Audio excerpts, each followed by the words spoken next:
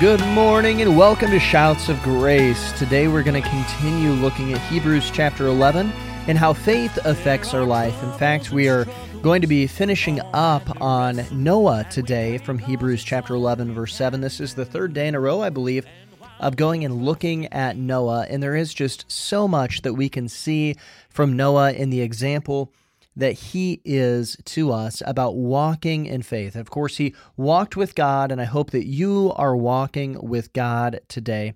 But let's go ahead and let's get into our text in Hebrews chapter 11, verses 1 through 7, and it says this: Now faith is the substance of things hoped for, the evidence of things not seen.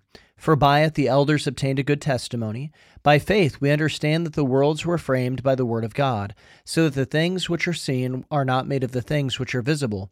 By faith Abel offered to God a more excellent sacrifice than Cain, through which he obtained witness that he was righteous, God testifying of his gifts, and through it he, being dead, still speaks. By faith Enoch was taken away, so that he did not see death, and was not found, because God had taken him. For before he was taken, he had this testimony, that he pleased God. But without faith it is impossible to please him. For he who comes to God must believe that he is, and that he is a rewarder of those who diligently seek him. By faith Noah, being divinely warned of things not yet seen, moved with godly fear, prepared an ark for the saving of the household, by which he condemned the world, and became an heir of righteousness, which is according to faith. Now we see here the message, or that faith affects our message, and we see the message that was in Noah's life. The message, first of all, was in his actions. It says here, by which he condemned the world. By which he condemned the world, which refers back, of course, to faith, the same faith that we've been looking at this entire study, that faith is a title or a deed. It's a promise of things unseen, and that faith has evidences. Real faith has real evidences. And we see this here. Of course, Noah built the ark. Those were the actions that Noah took. He listened to God and he built it. He built it carefully, as we've already looked at, and he did it in accordance to exactly what God had told him to do. The faith that makes it possible to please God is also the faith we're looking at here, as it's only by faith that we're able to please God. And of course, Noah had a testimony that he pleased God as well. But this passage is talking about Noah's faith, and of course, that means it's also talking about his actions, because real faith produces real evidences or has real actions. Faith without works is dead, is what it tells us in the book of James. And this isn't speaking of his preaching. We're going to get to that in just a moment. But Noah's actions had a message as well. And this message was that it condemned the world. And that word condemned, it means it judged or it condemned. And Noah's actions gave a message that others were wrong. Can you imagine people walking by, and just with the way that Noah was doing things, just the way that Noah lived his life, people started getting convicted. They started getting convicted. Now, Noah's actions gave this message, and people, they probably didn't like the message. But others could see Noah's faith in his actions, and this caused conviction in their life. And this showed them the way to live, but Noah's life was a message of faith. You know, when people look at your life, do they see a message of faith? Do they go and see the actions that you're supposed to have? I think of an old song, Southern gospel song, and it starts off with this phrase. It says, "I realize my life is like a Bible, and it's the only Bible some may ever read. So help me, Lord, to live a life that's humble, only pointing them to Calvary." And the question is does your faith impact your actions? We looked at that before.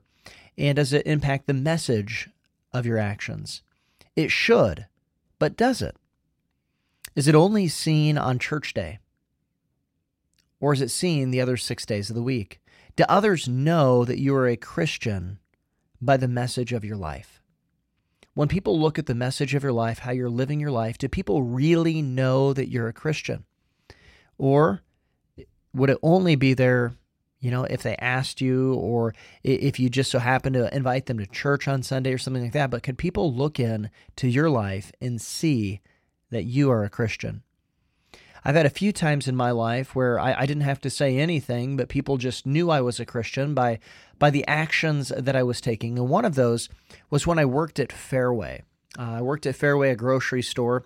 And as I was working at that grocery store, one of the things that I've done since I was, about 13 years old, maybe 14, is that I've carried a Bible in my back pocket. I still do it to this day. I have a pocket Bible carried in my back pocket. It's not the same one that I started with because I've worn out a few of them. But I had a Bible there in my back pocket, and I hadn't gone and made a big endeavor to share the gospel yet. I wasn't trying to avoid that. I just hadn't necessarily had the opportunities at Fairway there, and this was just being there for a couple weeks. And one time here in that couple weeks, somebody noticed I had a Bible in my back pocket, and all of a sudden, you could just see people going and they're talking to each other, and then they're seeing me come by, and you can tell they're talking about you. And I just thought, I wonder what they're talking about me about. This will be interesting to find out.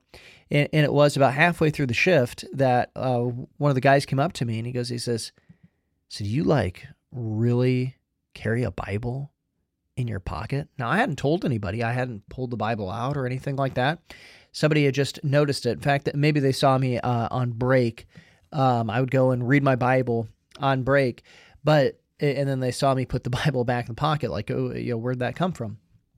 Anyway, it ended up that everybody in the store, everybody who worked in the store, knew that I had carried a Bible in my back pocket, and they were all talking about it. That was the whole subject for a day, but it opened up the opportunity to share the gospel, and I was able to share the gospel with the guy who came up and talked with me, and he was him and his family had escaped from Iraq.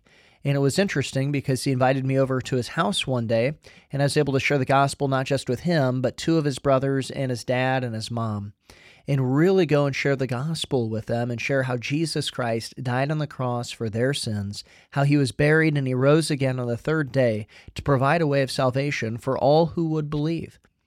And it was an opportunity, but where did this opportunity really start with? It really started with simply keeping the Word of God near me. That was a lifestyle. That's something that I've really made a lifestyle, is that I want to keep the Word of God near me. Now, that's not necessarily what you have to do, but will people be able to look into your life? Are you doing things that people will be able to look into your life and know that you are a Christian, that there's something different about you? Well, it's not just the message of our actions, though, that faith should affect. It's also, of course, the message of our mouth. And, of course, Noah had a message as well. In 2 Peter 2:5, we find out it says this, "And it did not spare the ancient world, but saved Noah, one of 8 people, a preacher of righteousness, bringing in the flood of the world of the ungodly." Now, we see here Noah was a preacher of righteousness. Noah was a preacher of his mouth, not just of his actions. He didn't just live a godly life, but he actually proclaimed righteousness and godliness. See, Noah didn't just leave a message with his life, but he also did so with his mouth. And this is important because Romans 10:14 says this, "How shall they call on him whom they have not believed? And how shall they believe on him in whom they have not heard? And how shall they hear without a preacher?" Noah preached righteousness. See, words are important. You haven't shared the gospel until you share it with your mouth. It's good to have the right actions. The actions should be there. That's important, but you can't just have the actions. You must speak out. It's so important to do that. And it's so, because that's the only way that people can believe, is through hearing the word of God. See, Noah, though, he was a preacher of righteousness. And of course, the way to righteousness has always been the same. It's by grace through faith, and Noah had faith, and so therefore Noah found grace in the eyes of the Lord. I've heard a lot of people speculate, why did Noah find grace in the eyes of the Lord? Well, it's not much of a mystery. It's because he had faith. That's the only way that we can get grace, right? For by grace are you saved through faith. Through faith. It's through faith. That's the way that Noah obtained grace. And this is something that's important because when we think about the idea of getting saved, it's justification. Well, what does it mean to be justified? It means to be declared righteous. That's what that word means. It's a legal term meaning to be declared righteous. And so what was Noah preaching? He was preaching righteousness, telling the people you need to be declared righteous by God, which the only way you can be declared righteous by God is by grace through faith, that Jesus Christ takes your punishment for you. He takes your sin and he takes it on his cross, and you accept the substitute or the propitiation that Jesus made for you. See, Noah preached with his mouth, and I believe Noah did this while he was working. Can you imagine there just taking a hammer, going and building this great ark, and as he's going and doing this, people coming around and seeing the great spectacle. You know, they made a replica of Noah's Ark over in Kentucky. Ken Ham did this with the Creation Museum, and it is a spectacle. I have not been there personally, but I know several people who have been there, and people talk about this, that, wow, this thing's really big, and it draws people in. They want to go see the ark. Well, Noah wasn't building a replica. He was building the real deal, so people could go and see this thing, and I believe crowds would gather to see the spectacle of this big boat that this guy Noah was making. You know, they're probably saying he's this crazy guy. And so as he has these crowds gathering around, he's not wasting an opportunity, but he's warning them of the judgment that's to come, and that they need to be declared righteous. They need to accept Jesus Christ as their Savior. And you can almost hear it through the pounding of the hammer into the nails, and then the stopping and just saying, hey, do you guys know Jesus Christ is your Savior? That Noah would be going out and proclaiming that. Now, Noah did this not for just 1 year or 2 years, but he did it for 120 years. And of course, ultimately, it was only him and his family who is saved. But Noah is a picture of faithfulness. He's a picture of faithfulness. And remember that without faith, it is impossible to please God. And of course, faith is a big part of faithfulness, because the reason you keep at it is because you believe God in His Word.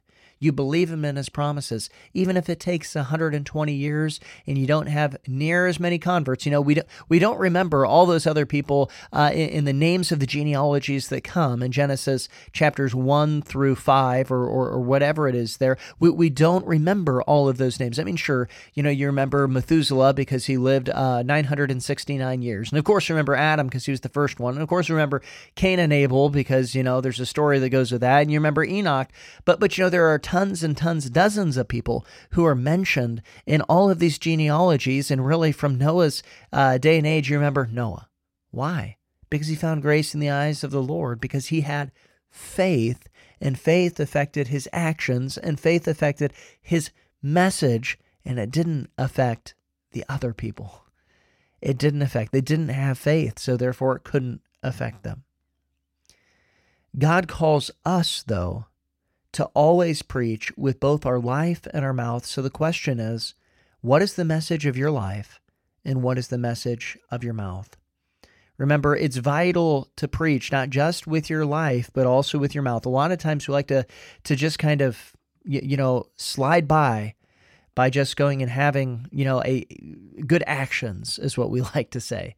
I'm witnessing with my actions. But remember, faith cometh by hearing, and hearing by the word of God. There is no neutral message. See, sometimes we think that we can have a silent impact, but in reality, we're having no impact. The message of our mouth is either encouraging someone to heaven, or the silence is pushing people to hell. And the message of our mouth ought to be the gospel, faith-filled message. And our faith ought to affect our message. So today, as we're wrapping up on Noah, the question is, does your faith affect your message? Well, thank you for listening today, and remember Joshua 1, 8, and 9 as we depart.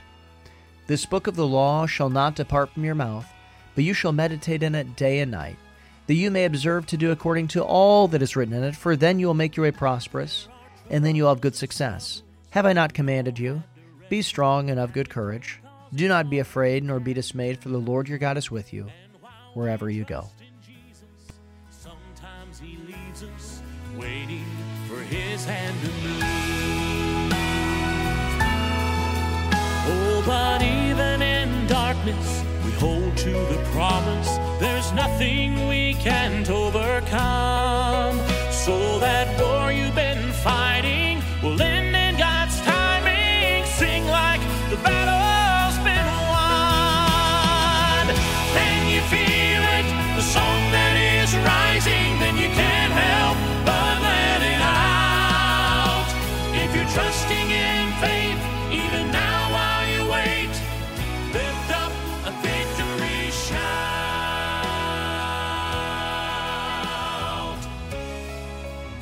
Though you may not yet see it, you can believe it. The work has already begun. Know that God's up to something.